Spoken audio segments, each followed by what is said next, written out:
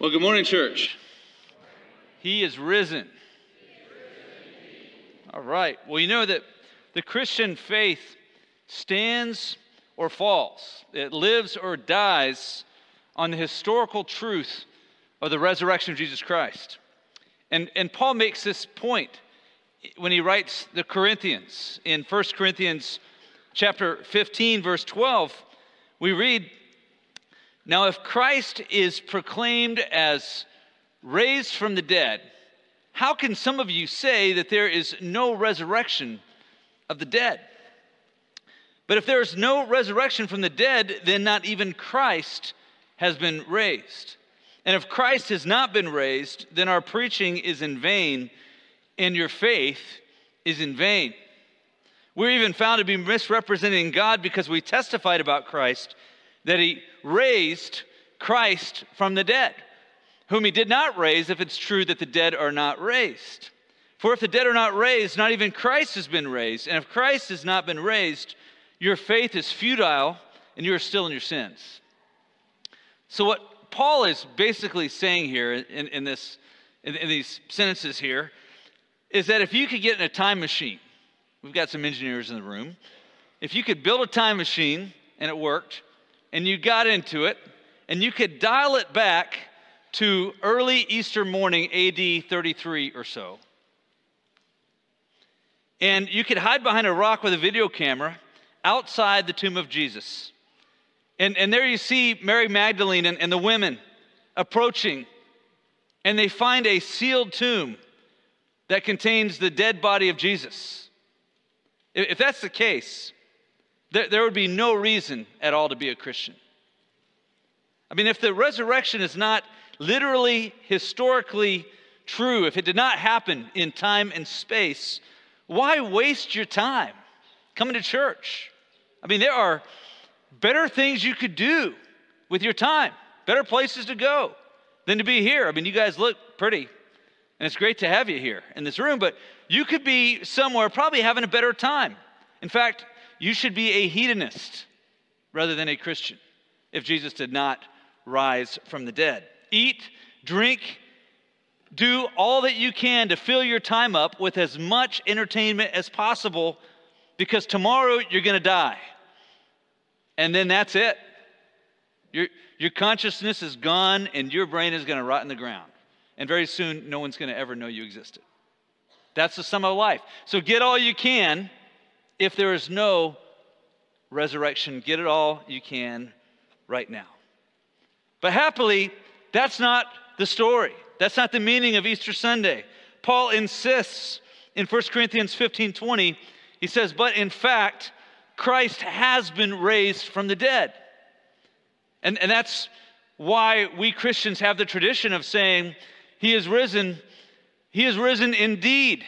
In fact, it really happened. It's not just a sentimental wish that we have every springtime of new beginnings. Jesus didn't just rise metaphorically in your heart.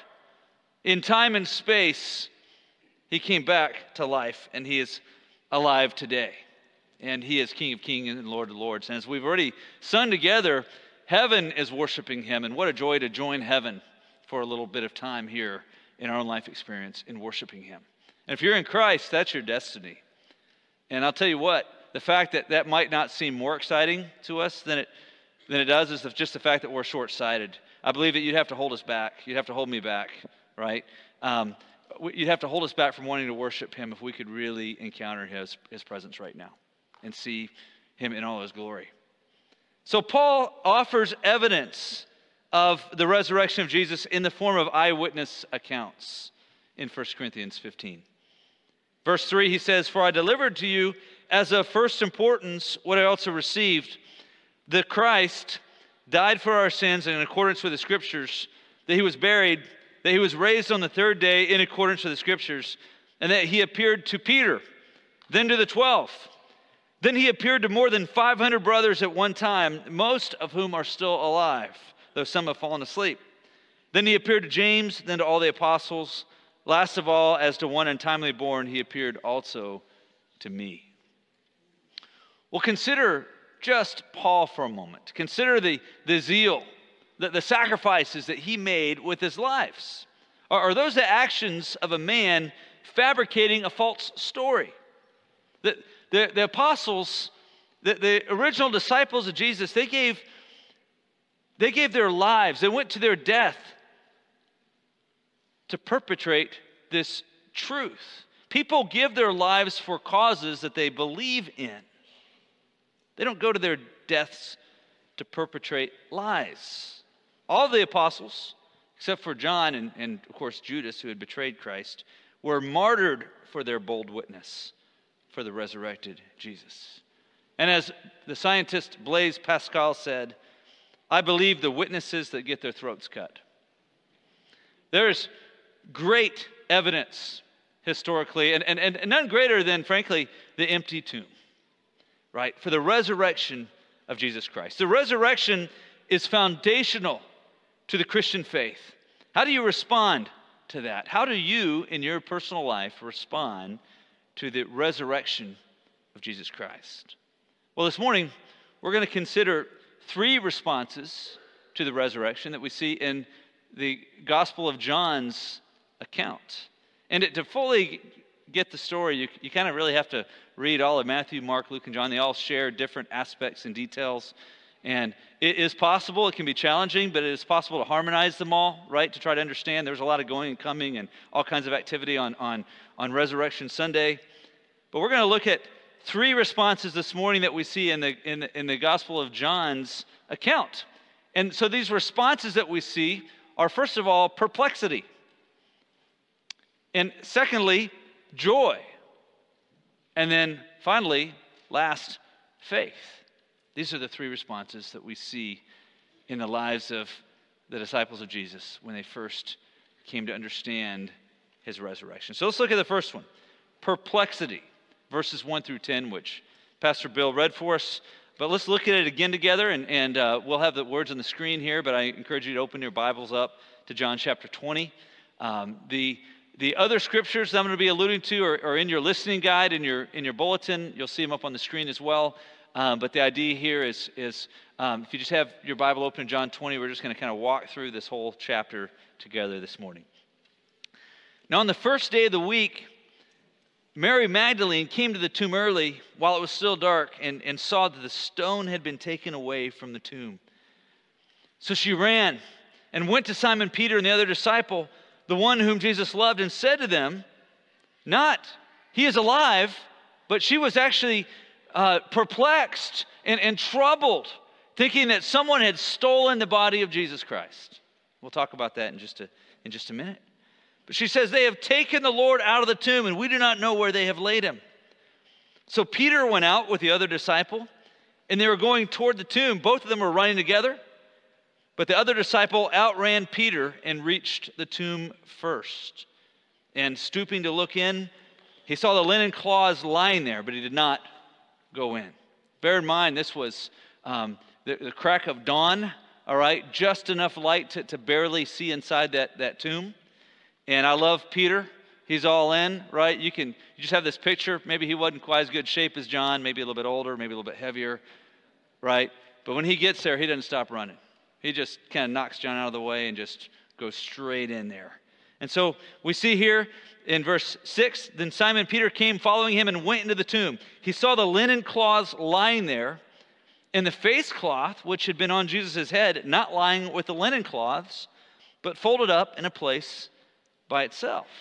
Now, I just want to stop for a moment and think about these cloths. Here we actually see evidence for the resurrection in John's account versus the story, the lie that went out, Matthew records, that the Pharisees came up with, right? That they instructed the soldiers to say that the disciples of Jesus had come and somehow, bear in mind, the cowardly disciples who all fled, right? Because they didn't want to be crucified themselves when Jesus was arrested.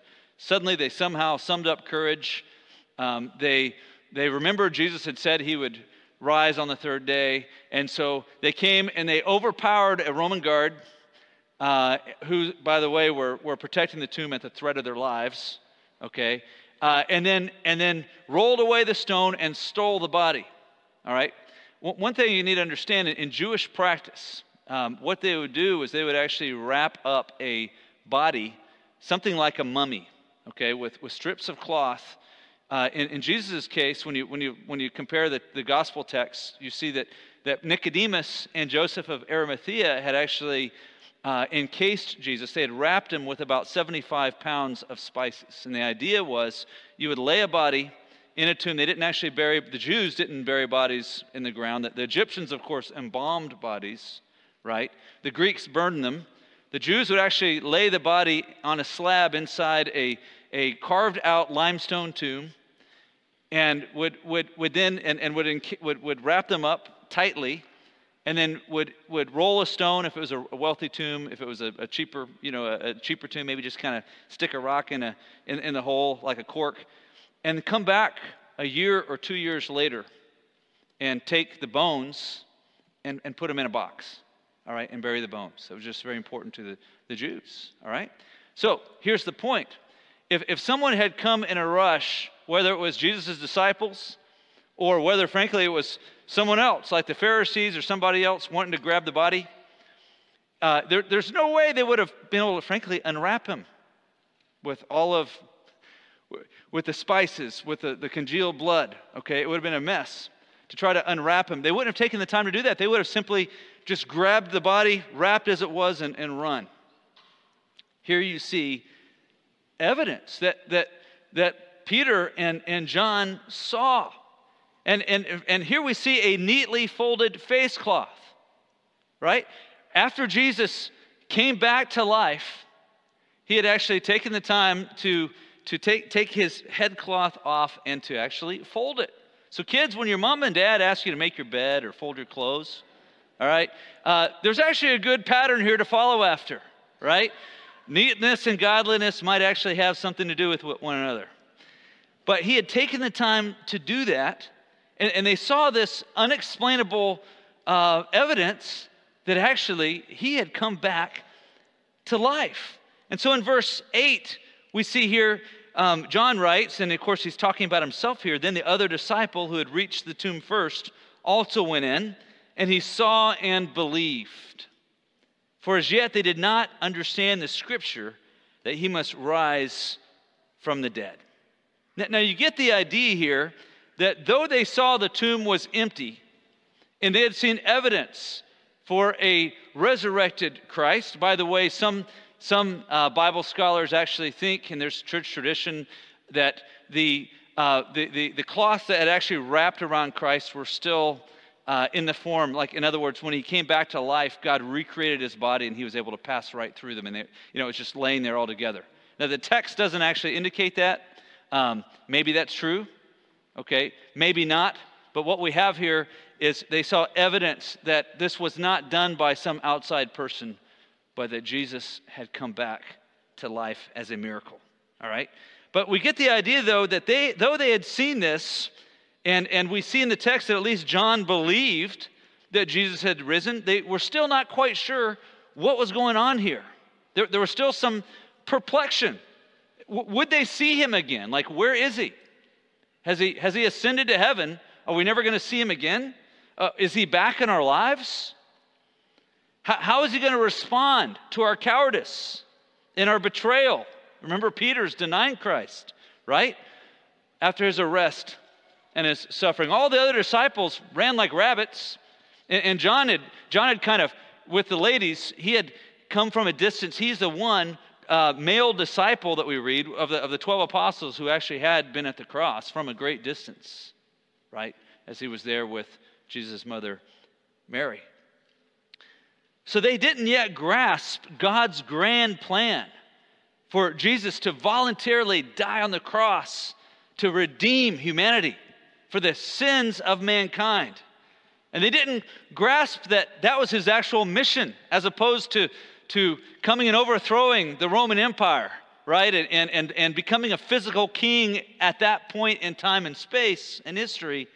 They didn't quite grasp that God had a far greater plan to save all people from every tribe, tongue, and nation who would repent of their sins and put their trust in him. They would come to grasp all that later. And that he was to rise from the dead in glory to prove that his death was effective. They didn't quite yet have all that pieced together, we read, and we see it by their example here. In fact, Jesus had actually prophesied several times of his coming death and resurrection, and they just hadn't gotten that. You remember early in John chapter 2:19, Jesus had told the Jewish leaders right in front of his disciples, he had said, destroy this temple, and in 3 days I will raise it up. And he had prophesied later to his own disciples that he was going to have to go to Jerusalem and he was going to die. And 3 days later, he would rise. We see that in Matthew chapter 17, verse 22 and 23, which says, as they were gathering in Galilee, Jesus said to them that the Son of Man is about to be delivered into the hands of men, and they will kill him, and he will be raised on the third day. And they were greatly distressed. They didn't like that. They didn't fit their narrative. It didn't fit their expectations. You know, sometimes we just don't internalize the things that we don't want to hear, the things that don't fit our expectations of how the narrative is supposed to go. And so they had kind of missed it. And then we see in John 20, verse 10, if you look back at your text here, then the disciples, that would be Peter and John, went back to their homes. So again, the idea here seems to be that Peter and John's heads were spinning. They were still processing all this information, right? They're not out there in public declaring Christ is risen. They would do that later, very boldly, after they were filled with the Holy Spirit, after Jesus had brought all the pieces together for them, right? But right now, there's still some perplexion going on, some perplexity in their lives. And the women who had faithfully followed Jesus even had less knowledge at this point. They hadn't yet been in the tomb, being able to examine the clothes. And so Luke actually, in his gospel account, uses that very word, perplexed, to describe the women's initial reaction to the empty tomb. What is going on here? It had been a roller coaster of a week. It had only been a week since Palm Sunday, in which people were welcoming Jesus to Jerusalem, crying out, Hosanna, blessed is he who comes in the name of the Lord. And then a few days later, the arrest, the trial, the scourging. Most of the disciples had fled the scene, but John and the women had followed Christ to the cross and were eyewitnesses of his brutal crucifixion. And the women, we read in another gospel account, had watched Joseph of Arimathea and Nicodemus carefully wrap Jesus' dead body and bury him in the tomb. You know, it's interesting to me, this is just a side note, Jesus died a gruesome criminal's death, but he was actually buried kind of a rich burial. Okay, he was given a tomb, a new tomb that belonged to a rich man, 75 pounds of spices, worth an incredible amount of money, the way they had carefully wrapped him and buried him. And so there was no doubt in Mary Magdalene and the other women's minds who had been eyewitnesses of this all, right? They hadn't fled the scene. They had been at the cross. They had watched him die. They had seen the spear thrust in his side and the blood and the water flow. They had seen his body wrapped, buried. They had seen the stone rolled in front of the tomb. They knew he was dead. And now he's alive. Sometimes it takes a little while to just be able to react. Sometimes we're the same. Sometimes we are perplexed at how God's plan is somehow different from our plan. Maybe this morning in your own life, in your own heart of hearts, maybe you are perplexed at the ways of God. Some of this could be due to our own expectations. You know, in the context of world history, and frankly, the context of the world today, we have it really good. We have a lot to be thankful for in America, even as things are, even with all the craziness of these last years, even with the trajectory that we see our nation going, we have a lot to be thankful for. And so it's easy maybe to build the expectation that, you know what, I'm going to have a pretty good run through life.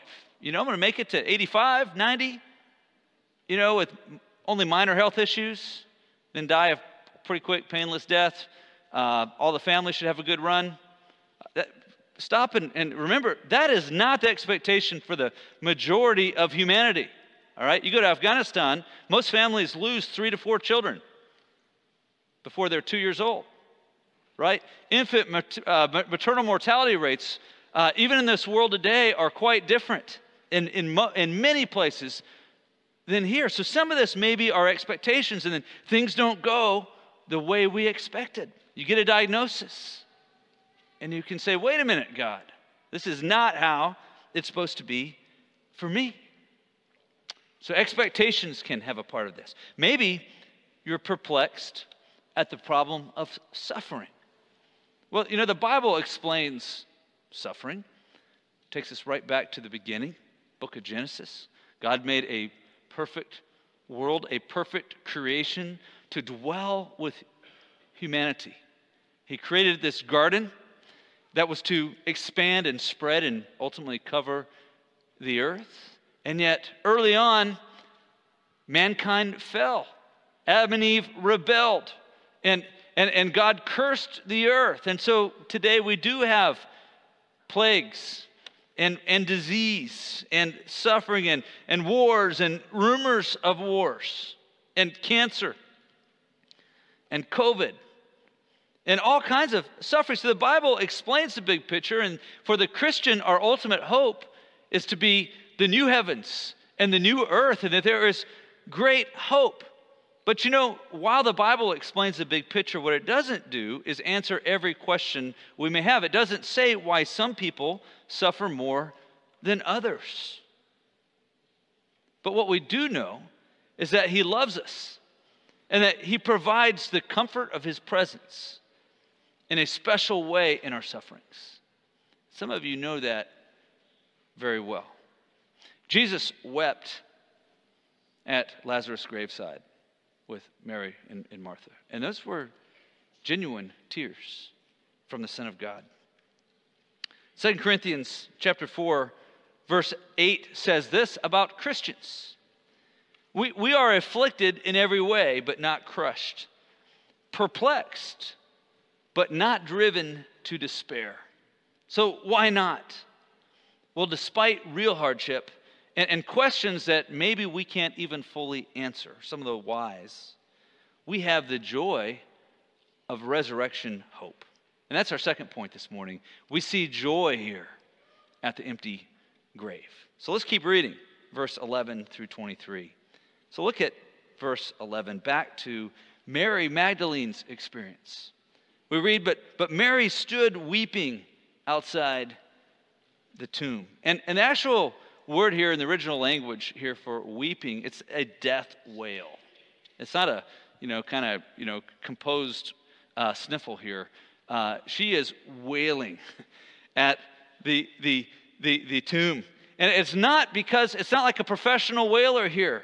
Mary had been forgiven much, and she loved much. Mary had gone all the way to the cross, and she was now determined to honor her Savior, to honor her Lord, and to do so by honoring His body as an act of devotion. So she had come to the tomb, not even sure how she was going to, that the women were talking about it, we read in another gospel account, how they're going to roll that big stone back, but they're going to go and anoint, according to Jewish custom, the body of Christ, right?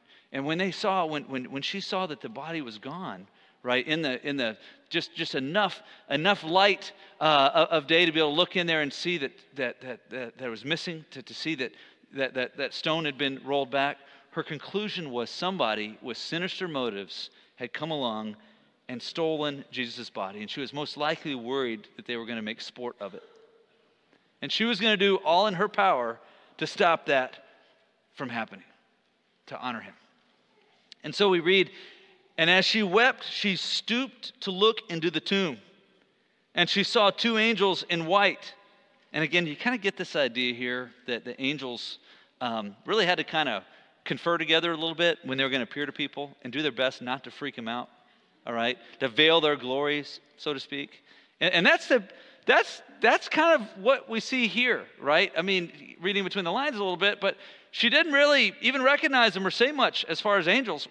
Hey, I'm talking to angels now. She may not even realize they're angels. Maybe she did, maybe she didn't. What she was focused on was, I've got to find the body of my master, right? I'm on a mission. And so she sees the two angels in white sitting where the body of Jesus had lain, one at the head and one at the feet. And they said to her, "Woman," and in that culture, this is an address of respect. "Woman, why are you weeping?" She said to them, "They have taken away my Lord, and I do not know where they have laid him." Now, it's possible at this point that one of these messengers may have kind of pointed to her. Again, she's stooping, looking inside the tomb. She's not inside the tomb. She's looking inside the tomb, having this conversation, and Jesus appears behind her, right? So it's very possible one of them might have been like, "Have a look," right? Remember, heaven knew what was going on. Heaven is rejoicing. And now these guys get to have a chance, these angels get to have a chance to intersect, to announce some good news, to explain some things. And so it's very possible they just kind of pointed. And we read, she turned and she saw Jesus standing. But through her tears, and again, the light of early dawn, she didn't recognize that it was Jesus.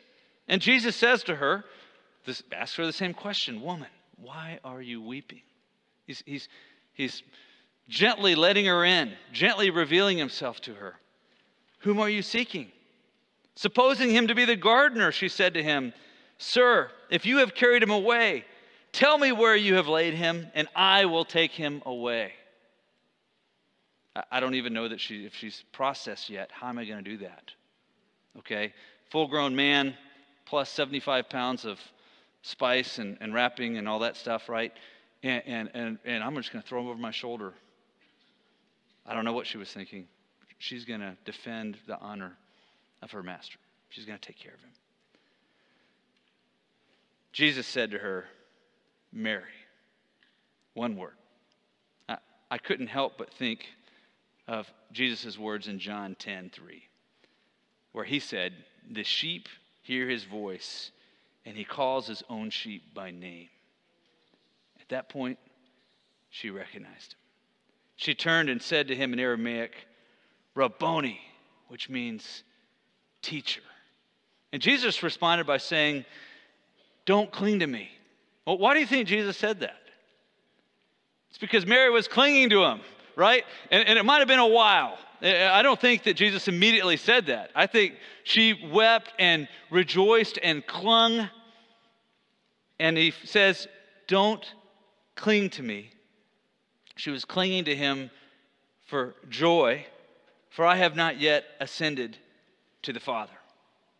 And what did he mean by that? That might, in the English, it kind of comes off, and you're like, well, what's he talking about exactly here? Well, here's what I think he's saying. I think he's saying, don't worry, you're going to see me again. We're going to spend some more time together. I'm going to be around a little bit longer. I haven't yet ascended, body and soul together, to my Father. It's going to happen, but right now I've got a mission for you, an important mission. Now, I don't think it should be lost on us that Jesus' first appearance was to a woman. Pastor Kent Hughes writes, "It is very significant that here, as in the other three Gospels, Christ first appears to the woman Mary Magdalene. Not to an apostle, not to the great in society or in the church, but to a particular woman. Christ appeared first to one who in the culture of the time was oppressed, a woman who had known great sin. What a great comfort it should be to us that Christ always comes first to the poor in spirit. Blessed are the poor in spirit, for theirs is the kingdom of heaven," he said in Matthew 5:3. That truth will never change. Moreover, this was a woman who, frankly, is the greatest hero here. Right? The most loyal of Jesus' followers. Remember, the rest of the apostles had run like rabbits. And then John kind of circled back. Mary never left Christ. She didn't even leave his tomb when they buried him. She sat there, we read in Matthew, on that Saturday. She sat there and guarded the tomb, so to speak. And after the Sabbath had passed, She was at first light. She was there to anoint his corpse. So he gives her a mission. He says, go to my brothers. I can't help but stop and remember Hebrews 2:11 that we studied months ago, where Jesus is not ashamed to call them brothers. And here again we see Christ's grace and forgiveness. I mean, had these men acted like brothers? Brothers remain true to the end, right? They stick with you no matter what. Well, these men had not. They had failed him. And yet here he calls them brothers. And he tells Mary to tell them, I'm ascending to my Father and your Father, to my God and your God. And so Mary Magdalene went and announced to the disciples, I have seen the Lord, and that he had said these things to her. Now let's keep reading. Now that the scene changes, and it's evening. So the whole day, all kinds of stuff has gone on that day, right? We read in other accounts about the Jesus appearing to the two on the road to Emmaus. Jesus may have appeared to Peter already individually. It's kind of an off the script kind of thing that we read about in 1 Corinthians later. So here we see the focus of the story is they're gathered together in the evening, having heard of the risen Savior. Still some perplexity going on, trying to kind of figure out what all happened. And we read verse 19, on the evening of that day, the first day of the week, the doors being locked where the disciples were for fear of the Jews, Jesus came and stood among them and said to them, Shalom, peace be with you. When he had said this, he showed them his hands and his side. Then the disciples were glad when they saw the Lord. And so John continues kind of his commission here. His version of the commission. Jesus said to them again, peace be with you, as the Father has sent me, even so I am sending you. When he said this, he breathed on them and said to them, receive the Holy Spirit. If you forgive the sins of any, they are forgiven them. If you withhold forgiveness from any, it is withheld. And without taking the time to dive in, that would be a whole sermon, right, to the meaning of this last verse. Let me just say this, that God is the one who forgives. But the church is responsible to boldly proclaim the forgiveness of sins in Jesus' name and the converse. In other words, we have the authority from God to say to this world, if you reject Christ, you do not have forgiveness, but condemnation. But if you will receive him, you have the very forgiveness of God. But let's look back here at verse 20, right? How we see the disciples respond. In the ESV, it says they were glad. If there's ever an understatement, right?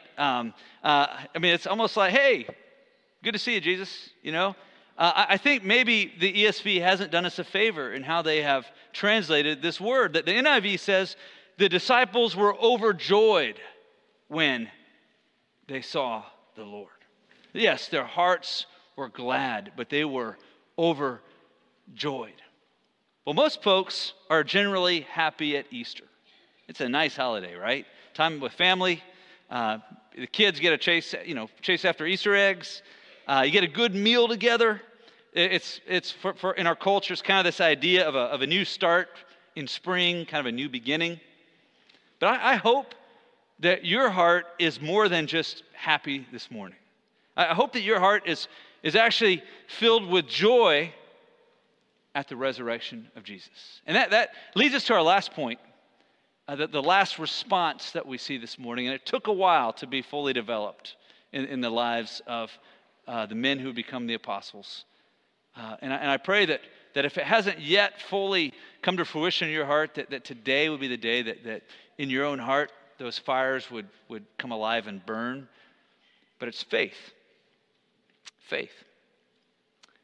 And so before we keep reading here in verse 24, Luke actually gives us a little more context of what happened here in the room. Remember, the doors are locked for fear of the Jews, right? I mean, this is hours after Jesus had appeared to Mary Magdalene, and they had gotten that report. And two on the road to Emmaus, and they had gotten that report. And Peter and John had certainly seen the empty tomb. But they're still in this room, still kind of in a spirit of fear, still taking them some time to come to fully believe and understand the implications of the resurrection, right? And so Luke just shares a few more details of that first encounter with Jesus, with the disciples all together. So in Luke chapter 24, verse 36, we read, as they were talking about these things, Jesus himself stood among them and said to them, Shalom. I'm sure he thought about what to say. You know, that first word, peace to you. Not you losers, knuckleheads, but peace to you. But they were startled and frightened and thought they saw a spirit. That's how it started. And he said to them, why are you troubled? And why do doubts arise in your hearts? See my hands, my feet, that it is I myself. Touch me and see. For a ghost, a spirit, does not have flesh and bones, as you see that I have. And when he had said this, he showed them his hands and his feet. He was patient with these disciples. And then Luke says, and while they still disbelieved for joy and were marveling. It takes us, does it not, as human beings? It takes us a little bit of time to transition from one perspective, one emotion, to something completely different. Faith sometimes is a journey. And as they still disbelieved for joy and were marveling, he asked them, have you anything here to eat? He was hungry. They gave him a piece of broiled fish, and he took it and he ate it before him. At some point, while he's enjoying his meal, their hearts and their brains kind of synced up, and they realized this is really happening. Our Lord is risen. But John highlights the fact that there was one disciple of the original 12. There was one who wasn't yet with him. And he's the last apostle to fully believe. And so this is a man that we call Doubting Thomas. Now, I have a brother named Thomas. And so I feel like I need to kind of stand up here a little bit for him, maybe for his integrity here. But John 20, verse 24 says, now Thomas, one of the 12, called the twin, was not with them when Jesus came. So the other disciples told him, we have seen the Lord. And Thomas said, no, you didn't. In fact, what we hear he says is, unless I see his hands and the mark of the nails and place my finger to the mark of the nails and place my hand to his side, I will never believe. And so we kind of chuckle at Thomas, but let me just tell you, Thomas was not a cowardly man.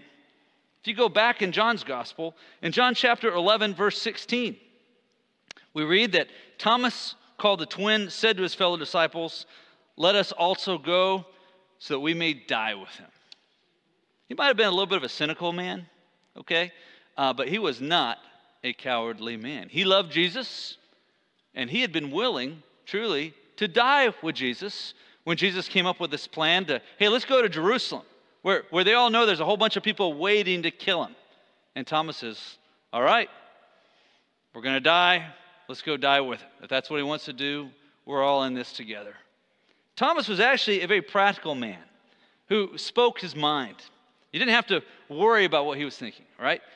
Thomas, tell us how you really feel about this thing, right? He tells us. Well, Jesus, earlier in his ministry, you remember the beautiful words of John 14, in which he tells us that, told his disciples that their heart shouldn't be troubled. He goes before them to prepare a place for them in heaven for them, right? And he gets a little bit metaphorical. And he says, I will come again and I will take you to myself, that where I am you may be also, and you know the way to where I'm going. And Thomas stops him. Thomas didn't have room for or time for all that metaphor. He's like, Lord, we don't know where you're going. How can we know the way? Speak plainly. He was a man who liked empirical proof, right? And Thomas was likely in such deep grief. Different people process in different ways. Most of the disciples, after they had run like rabbits and Jesus had died on the cross, they kind of circled back and were kind of, commiserating together, trying to figure out what do we do next.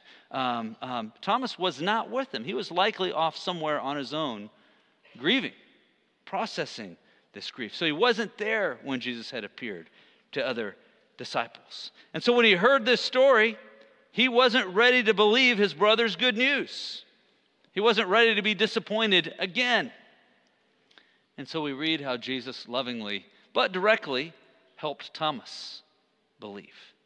In verse 26, we read, 8 days later, his disciples were inside again, and Thomas was with them. Although the doors were locked, Jesus came and stood among them and said, Shalom, peace be with you. Then he said to Thomas, hey, Thomas, come here. And of course, Thomas's jaws dropped right now. And he says, Thomas, put your finger here and see my hands. And put out your hand and place it in my side. Do not disbelieve, but believe. Now, Thomas here responded with actually maybe the most glorious response anyone could ever give to Christ. And he says, my Lord and my God. The disciples had called Jesus Lord before, Kyrios, which certainly was a title. Kyrios, the actual Greek word Kyrios is something that really belonged to God. But no one had ever directly called him God. This is one of the strongest professions of faith in the deity of Christ that we see in the New Testament. My Lord and my God. By the way, next time you're talking with a friend who's in one of these cults, Jehovah's Witnesses or Mormons that don't believe that Jesus was truly God, bring them to this text. Bring him right here. It's incontrovertible. Thomas says, my Lord and my God. And Jesus said to him, have you believed because you've seen me? Blessed are those who have not seen and yet have believed. Now at the point in the story, Jesus is talking about us, right? We haven't seen with our own physical eyes like the disciples were able to see, and the 500 that Jesus revealed himself to after he rose from the dead. But we have eyewitness, reliable accounts of his resurrection. And we experience him through faith. So how about you and me? Do we really believe that Jesus is alive, that he will save us, that he's going to come again one day and make everything right? And that until that happens, when we die, we too will rise. Belief in the resurrection of Jesus is part of saving faith. Paul wrote to Romans in Romans 10:9, if you confess with your mouth that Jesus is Lord and believe in your heart that God has raised him from the dead, you will be saved. So brothers and sisters, if you are struggling today with your faith, let me encourage you. Read the Bible. That this account ends, chapter 29 ends with verse 30 and 31, in which John writes, now Jesus did many other signs in the presence of the disciples, which are not written in this book. But these are written so that you may believe that Jesus is the Christ, the Son of God, and that by believing you may have life in his name. Faith comes by hearing, and hearing the word of God. So let me encourage you, if you're struggling with doubt, and we see in the life of Thomas, doubt is not exactly the opposite of faith or belief, right? It can actually be part of the journey. Unbelief, cold, hard, pharisaical unbelief. That's the opposite of belief. Doubt's not a great place to live, but if you're there, let me encourage you to read the word. There's power. Let the Holy Spirit convince you that this story that we're talking about, this resurrection of Jesus Christ, is true by reading his word. So as we land the plane this morning on Easter Sunday, the resurrection of Jesus Christ changes everything. It must change the way we live our lives. So are you right now in the journey of your life fighting for faith? Well, if you are, and I hope you are, keep fighting. One day your faith will be sight because he's alive.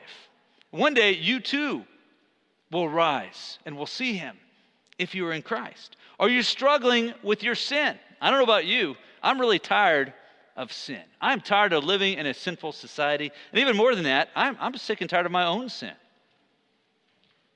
Well, if that's you, if you're struggling with your sin, keep fighting. True righteousness awaits. Right now, if you're in Christ, you are positionally righteous. You have you have the very righteousness of Christ given to you as a gift. Gift of the atonement, right? We talked about this Friday night, that he made him, that's Christ, who knew no sin, who is perfect, to be sin for us. On the cross, he bore the weight. The wrath of God was poured out against our sin on Jesus on that cross, right? God's just wrath at sin was satisfied so that we might become the righteousness of God. So he gives us positionally that righteousness, but one day, experientially, we will be righteous completely. No more sin nature. I look forward to that day.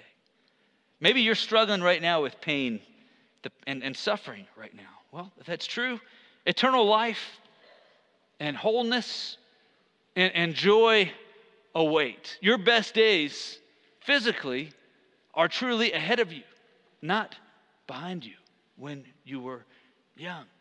You know, belief in the resurrection of Jesus means that you don't actually need your bucket list. There's nothing wrong with experiencing this world and adventure. I believe in that stuff, really. You know, go have fun, right? Not too much, right? Make sure you're on mission, but Christians should be having a lot of fun out there. But we don't need to define our lives and the purpose of our lives by filling up a bucket list, because an eternal life of discovery and purpose and worship in the new heavens and the new earth awaits. We don't need to fear aging or death.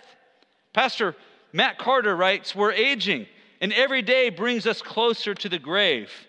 We try to cosmetically push death further into the future. I mean, if we ignore death, maybe death will ignore us. Not. The fear of death chains our hopes and dreams to the earthly transient desires of this life. But because Jesus conquered death, we can live for the next life, the eternal life, and not this temporary one. In other words, if we believe in the resurrection, we know that when we die, Christ, we win.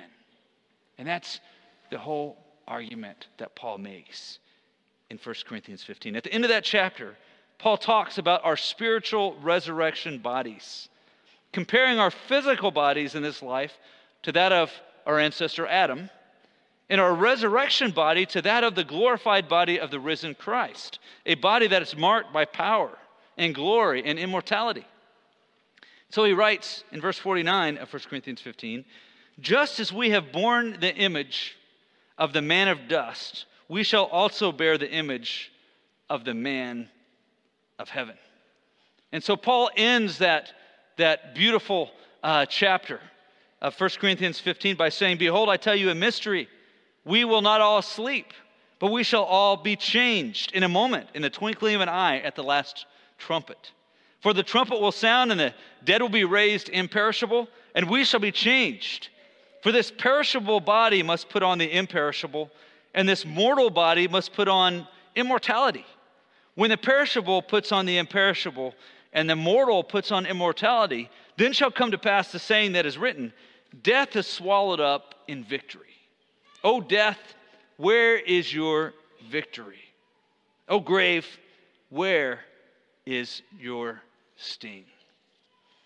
So how should we live this week in light of the resurrection? Do you think that you can be too heavenly minded, that you're walking around bumping into stuff, not being any earthly good? Nope. Romans 6:4 says, we were buried therefore with him by baptism into death, in order that just as Christ was raised from the dead by the glory of the Father, we too might walk in newness of life. Let's pray. Heavenly Father, we thank you that we serve a risen Savior, that he is truly today alive. Alive with you in heaven, cheering us on, praying for us, interceding to you for us, his children. Lord, I pray that we would live this week in light of a risen Savior, and that our hope would truly be in Christ. Lord, that we'd have our head up, looking forward, running the race that you've marked us to run. And Lord, I pray for anyone in this room, any friend who's come today, and I thank you for them, that you brought them here, but anybody here who doesn't yet really believe that Jesus Christ rose bodily from the dead, that he is King of Kings and Lord of Lords and even hero.